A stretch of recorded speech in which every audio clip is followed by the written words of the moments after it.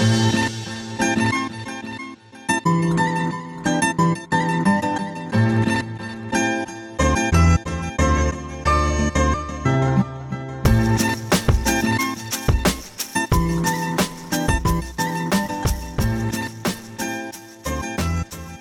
and welcome to another episode of the Rice and Mike's podcast. I'm your host, Tung Nguyen, and today I'm joined on this episode by a very old uni friend of mine.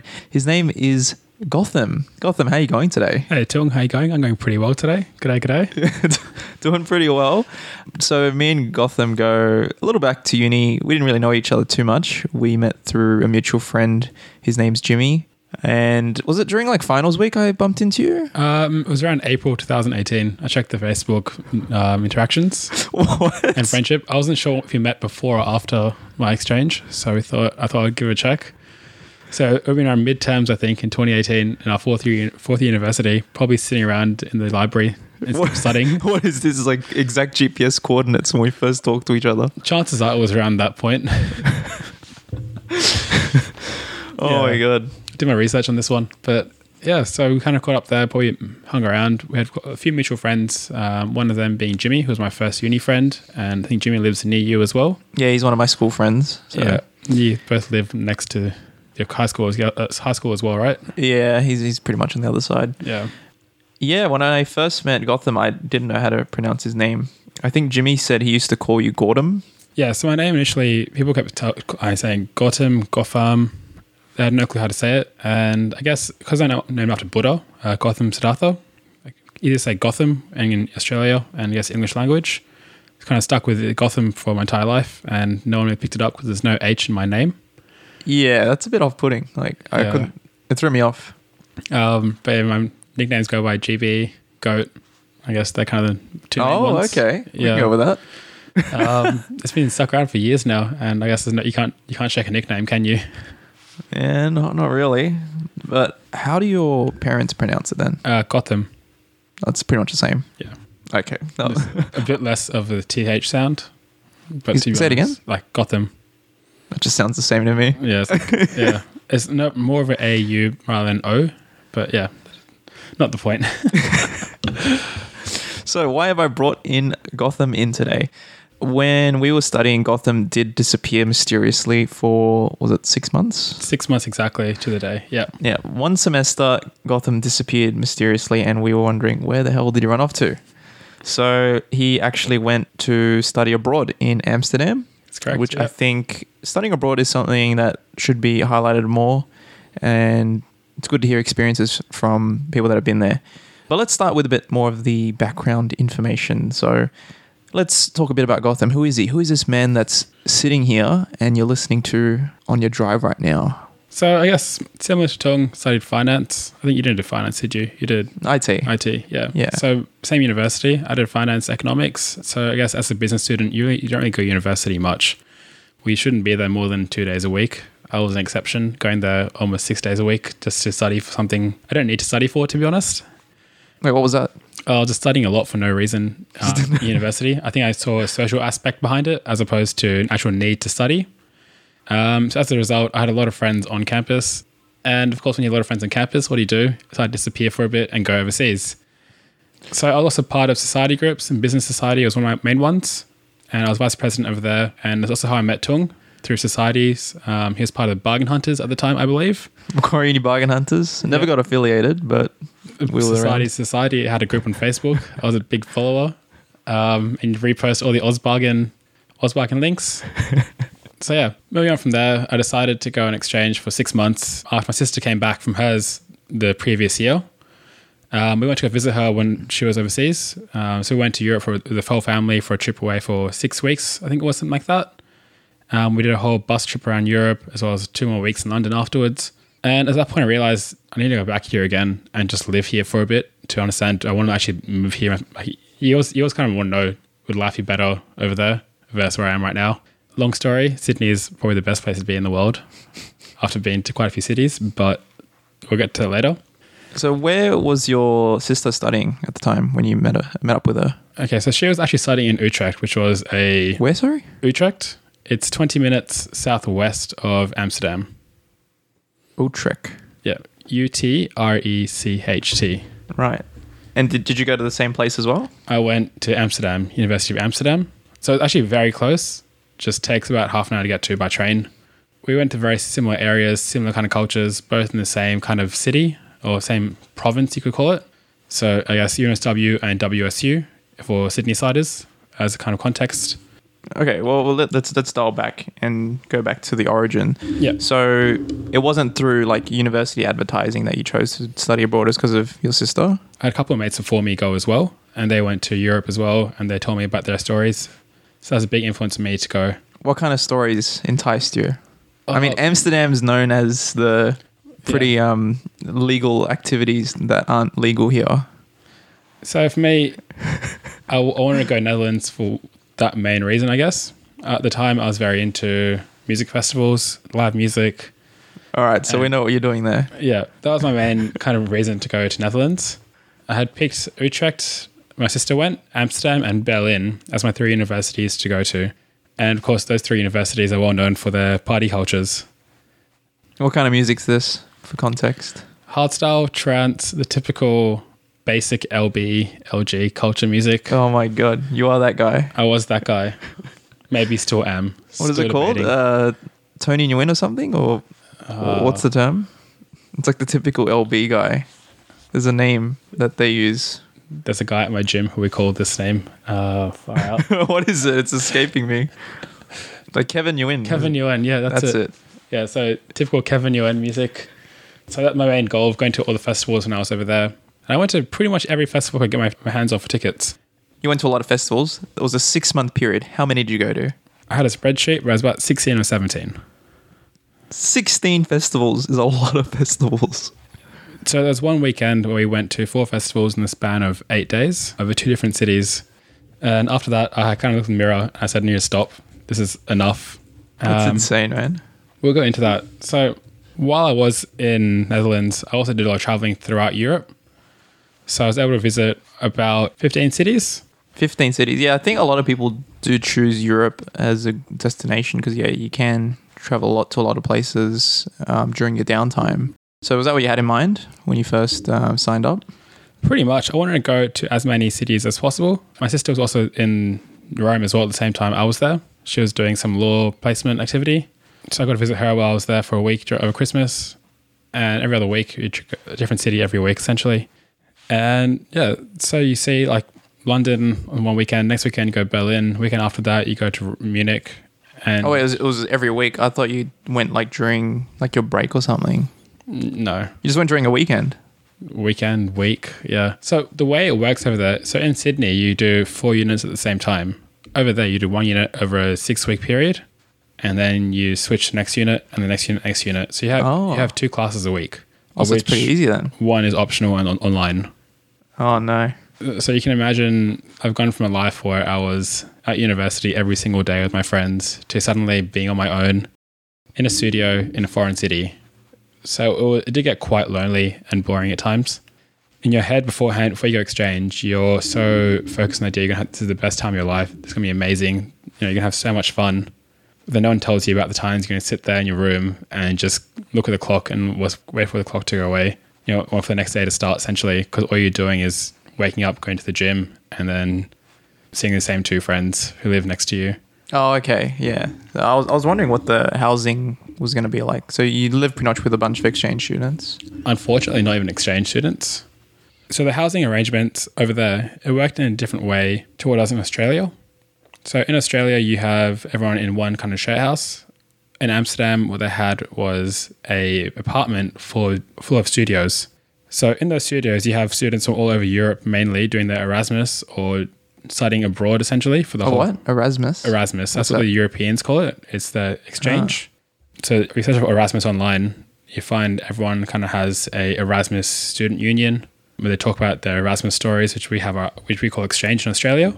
The difference between here and there was you're on your own in a studio for the whole time. There's no shared accommodation, so there's no shared kitchens, shared bathrooms.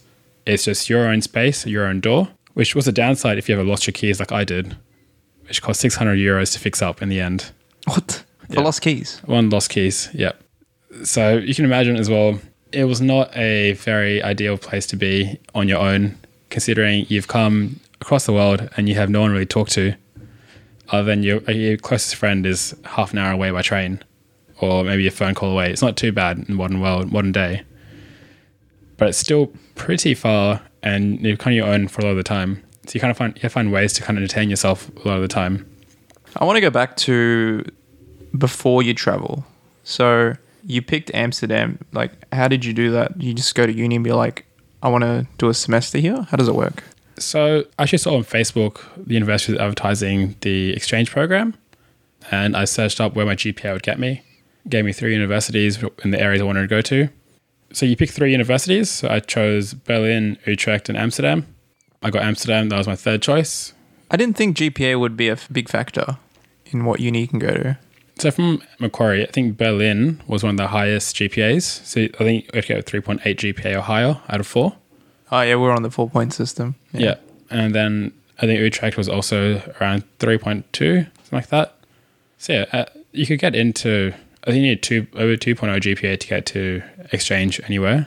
Oh, yeah, which is like a non-fail. Pretty much anyone, yeah. If you haven't failed half your units, you're good to go. Oh, so you were studying a lot of the time, so I'm assuming your GPA would have been pretty high. At the time, no, because I had 2 fails beforehand. I think my first semester at university ever, I didn't really value or understand how much I had to study or actually apply myself to get through. And also doing pretty hard courses in terms of advanced math. Yeah, I think a lot of people can relate that, yeah, uni is completely different to high school. I think not having someone tell you something's due and you kind of just float through, you can fall between the cracks pretty easily. It's a bit of a wake-up call to being an adult. Yeah, it is. I felt the same. I pretty much failed some units as well. So when you chose Amsterdam, how did you choose what units to do? So once again, I had a lot of electives. In every degree you do in Macquarie University, you have quite a few electives you can choose. And so I used 3 of my electives up on exchange, and then I chose 1 economic unit, which was microeconomics 2, which I'd just done in Sydney before leaving. So I did the same course twice in 2 semesters, and Canada something different because you need for economics you need to choose 2 different 200 level units, and I did the same one for both of them as a kind of loophole in the system. Wait, what? Why'd you do the same course twice? Wouldn't it just count as 1 unit? Because there's 2 different, there's economics and applied economics. I fell in the crack. I said the economics course was applied economics, and I was able to push that through as a secondary unit, if that makes sense. Yeah. Not really. So you were able to do the same course twice and it counted? Yes. So you just did the same assignment, same work? It was different assignments, but it was the same theory. So I had all my notes from the previous semester, just part of a different exam. Funnily enough, that'd be the only course I passed on exchange. The other 3, I did manage to fail somehow. What were your other 3 units that you chose, the electives? So they were completely unrelated to my degree, and they were learning how to code through Java. Not too bad. That was probably the hardest. I got 8 out of 100 for that course. Okay, good effort. I tried. I did 2 HR units, which were in regards to, I think, 1 marketing and 1 HR unit. So the HR unit was mainly to do about how to deal with management in a workplace. Pretty straightforward, but I failed the final exam and everything's double pass. Oh, that's annoying. So the system over there is actually quite different to what we have in Australia. In Australia, there's no double pass system. Oh, we have it for IT. Oh, really? Some units. Okay.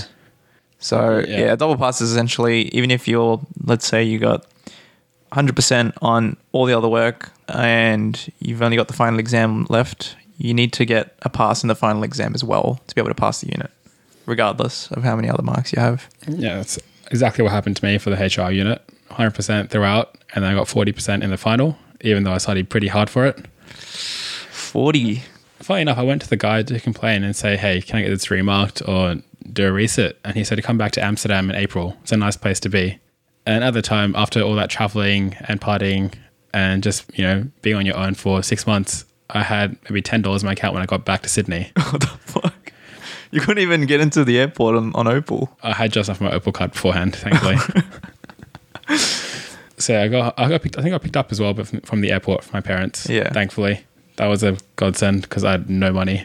Right. So, So let's go back. So it was the Java unit. Yeah. What was the second one? Marketing. Marketing, and HR was the last one. Okay. What's the primary language in Amsterdam? The local language is Dutch, but everyone over there speaks English to a high level. I see. The whole schooling system is done in English, so they can talk English as well as anyone else from, say, Australia. Downside is when they're together, they talk to each other in Dutch.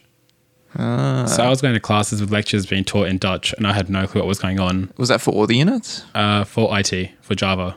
Oh, for Java. So everything else is English. Everything else is English, but I don't go to classes. So I tried to learn Java on my own and did not go down well at all. You can imagine there's zero motivation.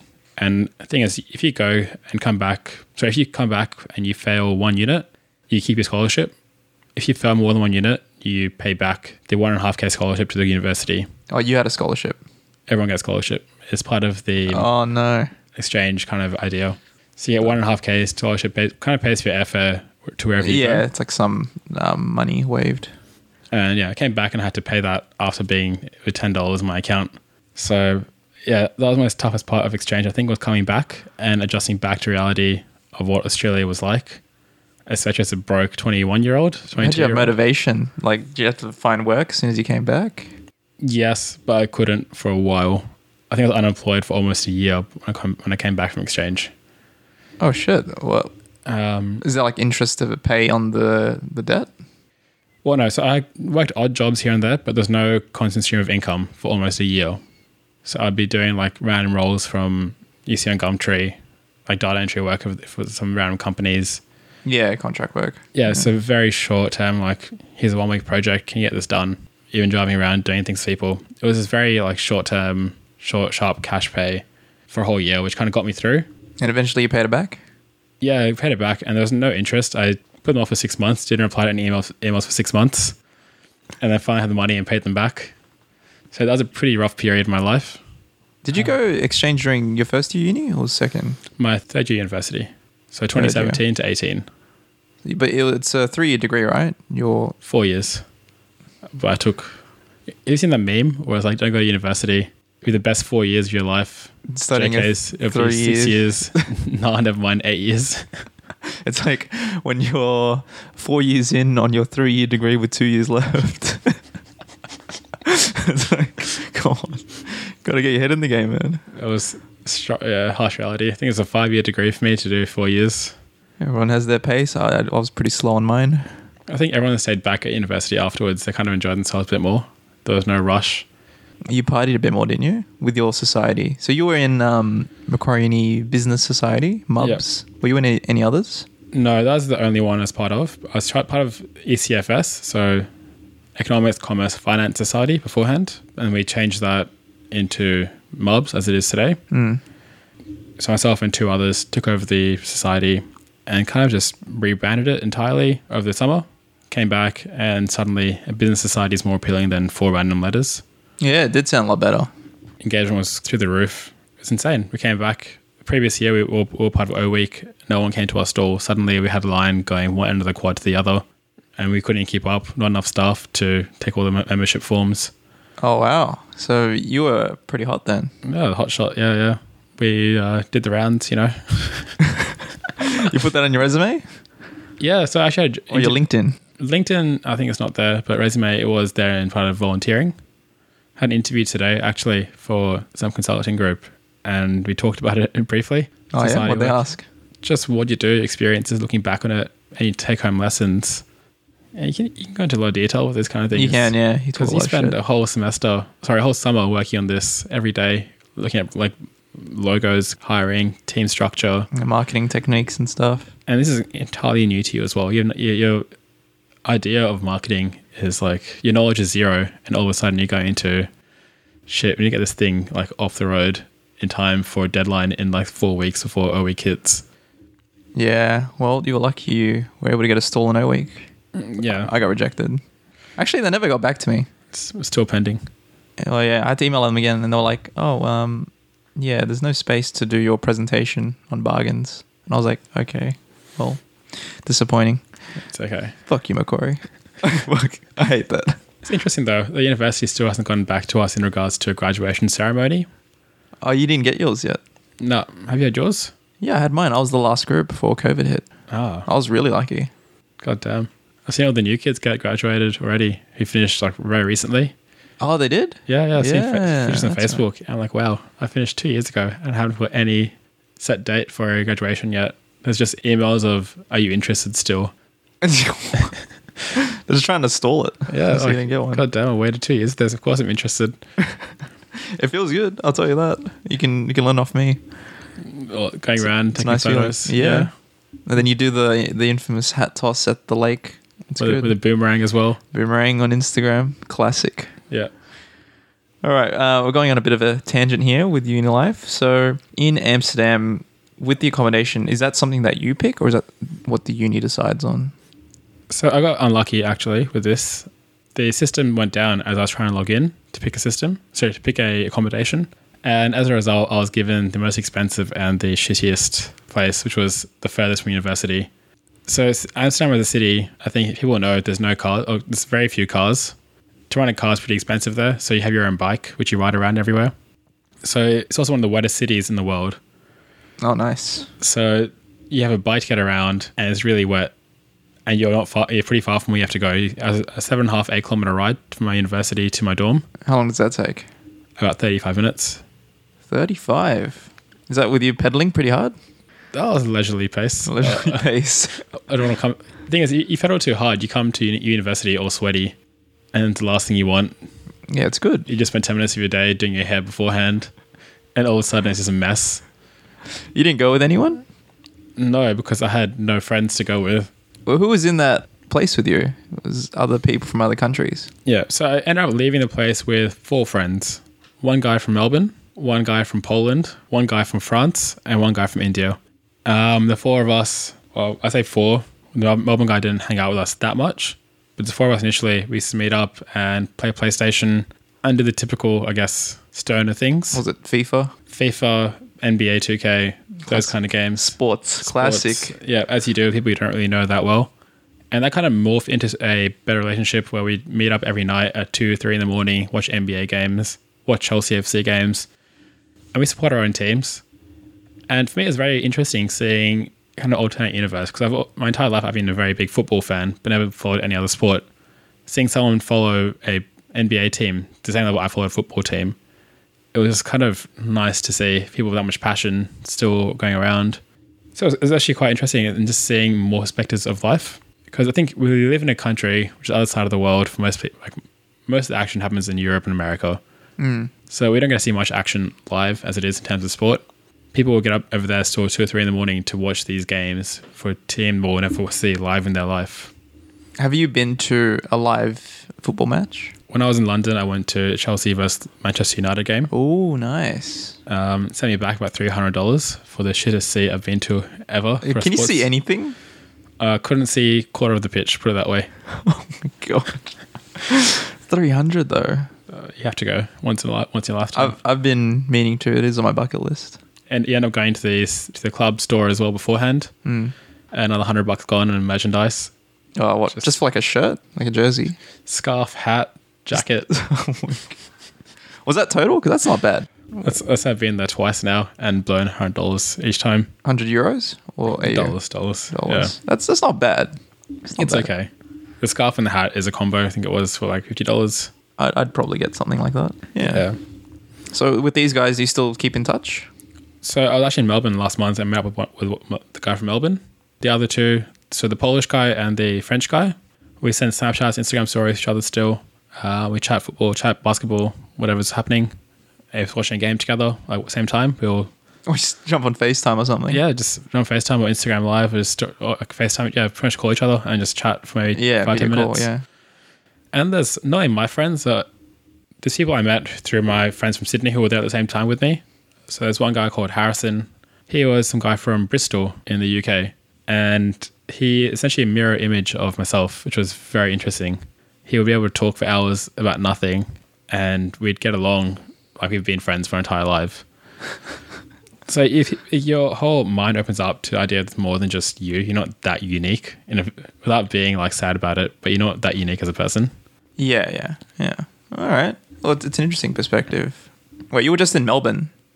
Yes, I was in Melbourne with some of my friends from, I don't know, tutoring. Aren't you supposed to be self-isolating right now? No, this is before the whole lockdown. Okay, because someone else we know is currently in like house lockdown. I went at the very start of the month. Yeah. Start of April. Ah, so you're lucky then. Yeah. Damn, I want to go. Cheap flights. You get it for cheap? $40? We actually got our tickets shouted for us by one of our friends. He had excess travel credits from an ex-girlfriend. Oh, okay. So, yeah. That's another story. Another story. Not really relevant. But yeah. Interesting. Okay, so you met up with these guys. What other activities did you do when you were overseas? So that was a strange part for me, actually, because in Sydney, I have a very busy lifestyle. Every day, something to do. You know, it's just book this podcast. It was 2 weeks in advance to find some time to do it. Over there was the first time in my life I've had actual days where nothing's happening. I'd be looking for something to do, and there's nothing going on. And like, you can always go out, but things as in a city like Amsterdam, which is very touristy, everything you do is going to cost you at least $50 on a night out just to be present. Or so, like to get into a club or something? Club entry, even just going for a place to eat, you're paying €20 for just a regular bowl of food, just $30 or so. Are you sure it's just not going into like these tourist trap areas? No, the whole city is very expensive. To get cheaper areas, you have to go out of the city, which is like an hour bike ride. Okay, never mind. It's not worth it. Yeah. With these friends, what we do as well was a lot of just card games, I guess. We never traveled together, unfortunately. But you kind of be there for each other whenever you need it. We'd cook together, we'd eat together. So it's like kind of having your own family abroad. And that's where they came, like you're essentially your brothers, because you can just sit there and chat about anything you have on your mind. You know, send screenshots, send texts, send like random memes to. As what it came down to, like modern day friendships. Yeah. So with really traveling abroad, I guess the best benefit would be to just be able to visit neighboring areas at least from where you stayed. Yeah, so that's actually part of why I chose Amsterdam, thinking about it, because there's so many flights everywhere. It's very central to all of Europe. Oh, you flew? You didn't train it? Because I heard training's actually not too bad in Europe. I didn't take a train once. I took some buses, because buses were cheapest, but as a relatively large human, I don't fit in buses very well. What was the price comparison for like a bus fare comparison to an air flight? Let's say about 60%. It's not bad. I'd cop a bus fare. It's worth it. I'm a small guy. True Oz bargainer. I think it's a real bargain hunter. How long did it take though? The time difference. Okay, so say I took a bus to Berlin. That was a 9 or 10 hour journey versus a 2 hour flight, hour and a half flight. I guess it's not bad if you do an overnight bus, if they do that. Yeah, there's overnight buses, but you can't sleep because it's cramped bus stops for driver changes, whatnot. So it's not ideal. Okay, I'll be sure to avoid it next time I'm in Amsterdam. I think if you're going to travel around Europe, generally all you want to do is just take flights, or if you can afford it, trains. A train's cheaper? Trains are more expensive than flights. Oh, because I guess it's more scenic, right? And I guess more infrastructure is needed for a train because you're going through the grounds. There needs to be track work and maintained. Oh, okay. The countryside. Yeah. Airway.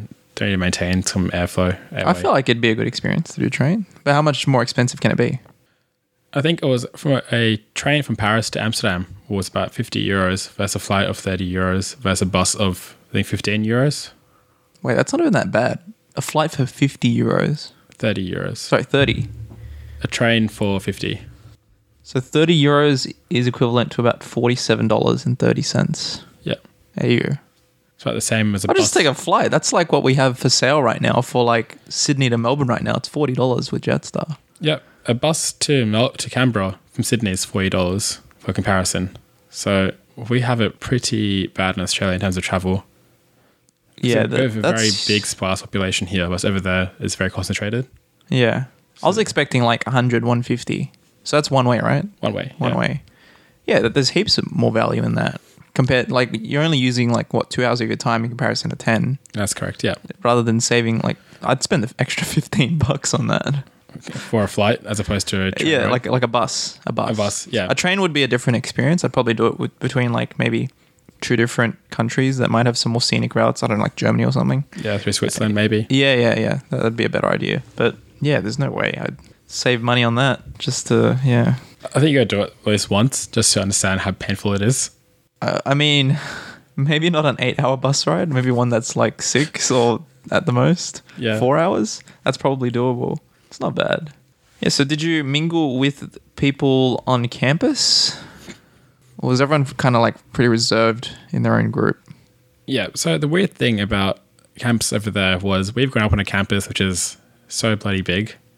We have fields just for fun, just because the university owns it. Over there, I was on a campus which was like similar to UTS main building.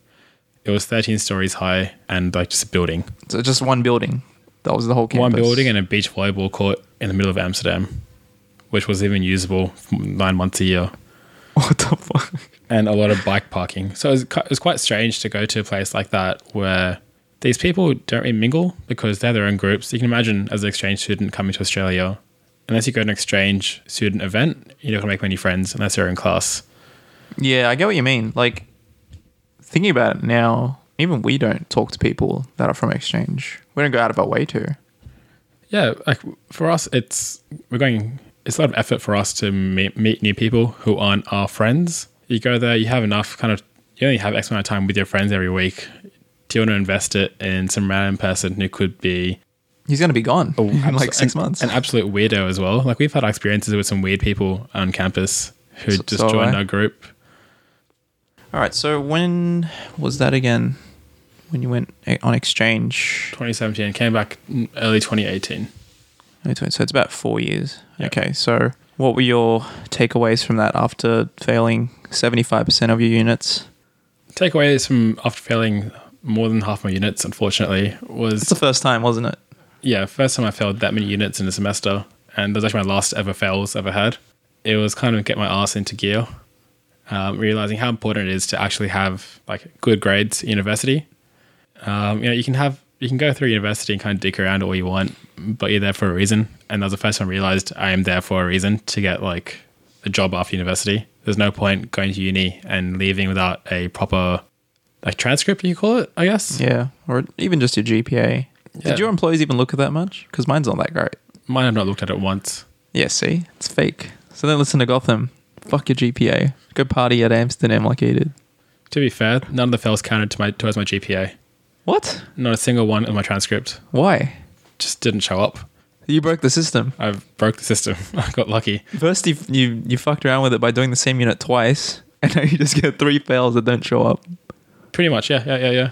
Have you looked at your bachelor's? They give you a PDF. I saw my final transcript when I graduated, and it wasn't there.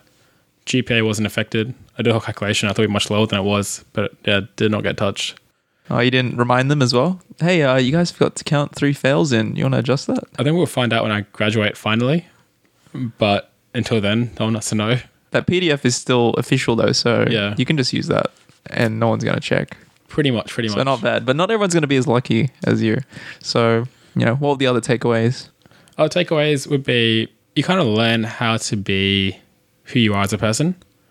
Oh, so that's the typical Europe trip. You got to find yourself kind of thing. Yeah. But not as cliche as it sounds. It's more so how to handle yourself in a completely unfamiliar environment. You've been tossed into the deep end here suddenly, and you got to fend for yourself. And rather than kind of being calm at all times, you're now suddenly thinking, you're looking everywhere, left, right, and center. You look out for your back, you look out for anything dangerous. And at the time, Europe was in a hotspot for like terrorist bombings. The year before I was there, there was a bombing in Nice. I left Nice literally the same morning that the attack happened. And so I was very cautious in regards to, I could get involved in a terrorist attack here. So you got like eyes looking left, right, and center. Your vision's going everywhere. You're concerned for your safety at all times. And kind of living with that concern. And not only that, not being open to approaching people you don't know. So you're lost, you need help with maps. Being able to ask someone, hey, I need to get out of this area. How can I get out? And even being open to talking to Uber drivers about anything.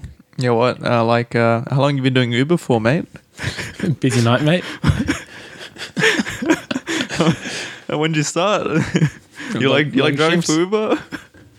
The classic. Yeah. No, I started, of course, with that, and then they kind of pick up your accent. And what you realize while you're there as well is everyone knows you're Australian just from the way you talk. In Australia, you don't know what Australian accent sounds like. What? A lot of slang. A lot of slang, and just the way you pronounce your words is very Australian. You see Natalie Tran on YouTube versus like say someone from Wong Fu. You can tell Natalie's yeah. Australian straight away from the way she talks. Yeah, 100%. But you hear the American YouTubers talk, and you wouldn't even tell until you hear an Australian with them. Does it feel like American accent is like the default? For English around the world? Yeah, I feel yes, like. unfortunately. And it It's really shouldn't be. Due to like media, movies and stuff? I think America just has the biggest pull for anywhere in the world. America has so many... They encourage the creative side of the world, I guess. And that's come down to a lot of LA and Hollywood movies. People want to make it in Hollywood because that's where all the fame is, right? Yeah, I suppose. So suddenly all the Americans are pushing and they're creating so much content for everyone to see, and they become like the face of the world. Yeah, Wong Fu's a classic. Can't go wrong with that. Still watch the videos on repeat quite a bit still. What, they're old ones?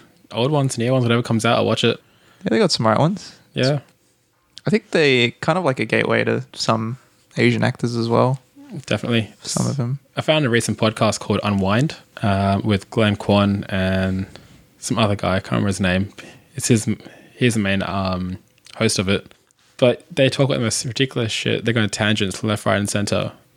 This is another tangent, actually. We're on a big tangent here. Yeah. You're advertising another podcast on here? Other competition? No affiliate linking, sorry. Come on. You can't do that here. They're American, different markets. Anyway, going back. Yeah. Going back. So, yeah, people picked up your accent and... you have to be able to kind of what else was there? You have to understand that they only have a very small idea of what Australia is. And you're not representing the whole country without it being a big deal. Like, you are what they remember about Australians. The way you treat them, the way you talk, the way you act. It's a bit of pressure on yourself to not be a dickhead. It's like what people say when you're out on a school excursion. It's like, you're representing the school, guys, so make sure you're on your best behavior. Is that how you felt? Very like? much like that, yeah. Because all of a sudden people are going to be like, hey, why are you... Like, I went to this Australian guy once and he was such a weirdo. Like, you don't want that reputation in Australia. How was he a weirdo? If you act like a weirdo, like you could, just be saying some weird stuff when you're drunk or just like touching people randomly. You don't want to have that reputation on Australians, I guess. So you have to be very careful how you act and how you kind of behave at all times. Not saying I do any of that stuff, but like... You had to stop yourself from touching people? No. What would be your advice for people listening to this that are still in uni and they're wanting to do exchange? Let's say hypothetically when COVID ends. Well, firstly, good luck if you can make it out of the country. Secondly, is make sure you have your finances in order before you go. You have a way to pay for your time abroad and you're not going to end up, broke when you return like as well. Midway of the trip as well. Or midway, yeah. Make sure you have a plan for after your exchange. I understand that'll probably be the highlight of your whole entire decade. It's very hard to top something like that in your entire life. But, each decade has its moments, and that was the top moment of the decade. And understand that every moment should be appreciated for what it is. Oh, motivational quotes. Motivational quotes, yes. Furthermore, people you meet on exchange, you probably meet them for like 6 months. They'll be your best mates for 6 months. After that, they're kind of strangers again. But it doesn't mean you can't not be friends. Strangers again. It's a reference to Wong Fu Productions. Wong Fu for life. One of their top videos on YouTube. Or 18 million hits. Something like that. Oh my God, you remember that as well? I've seen it recently. Oh my God. Yeah, go on. Yeah, make sure you have an exit plan afterwards as well. So you know what you're going to do after your exchange. And make sure you have ways to incorporate that in a professional manner. Whether that be making skills on how to talk to people, how to communicate, how to open yourself up to people, and just being able to use that as a positive experience and make the most of your time. They are my main tips for going overseas now. And you had a job before you went on exchange, right? Correct. I worked, yeah. Sorry, where were you working? I worked at a place called Mport, a technology startup. So I worked there full time for about 6-7 months. So they couldn't hold the job, obviously, for 6 months. So when you came back, they didn't. I was actually fired before I left for exchange. I was made redundant. Oh, okay, fired just sounded like you did something. No, I was let go because they lost funding because of startup life. But then I came back and they hired me again as a contracted basis. Did you get a payout at least when you got redundant? No, because it's less than 6 months or 6.5 months I was there for. Payouts after a year. Oh, unlucky. Yeah, it's okay. I was 18, 19 at the time. Oh, well. Yeah, so you think having a job lined up after you come back is a good idea? At least talk to your employer about it as well. So you're not coming back to absolutely nothing, relying on your parents again. Or Centrelink. Centrelink as well, yep. Speaking of, look at your Centrelink options when you're overseas. I, for one, missed all Centrelink options, even though I was eligible. Free money. Yeah, $600 every week, I think it was. Every week? No way. Every week, or something super high for you on your own, essentially. You're doing an Australian course, living on your own. This is while you're overseas? Yeah. I thought they don't do that if you're overseas. That's if you're traveling. If you're traveling, yes, but the thing is, because you're doing university subject overseas, you're technically still doing Australian university, but living on your own, not with your parents anymore. So you're now eligible for the full Centrelink benefit, which I do not get because I'm stupid. My God, that would have helped a lot. Yeah, would have actually helped so much. But yeah, so have an exit plan and just know where you have to go afterwards, where you want to go with your life, and use the opportunity to understand more about culture and more about people. And one more thing, don't be scared to post on Instagram like I was. Why were you scared to post on Insta? Give the idea people are kind of flexing their life on you on Instagram.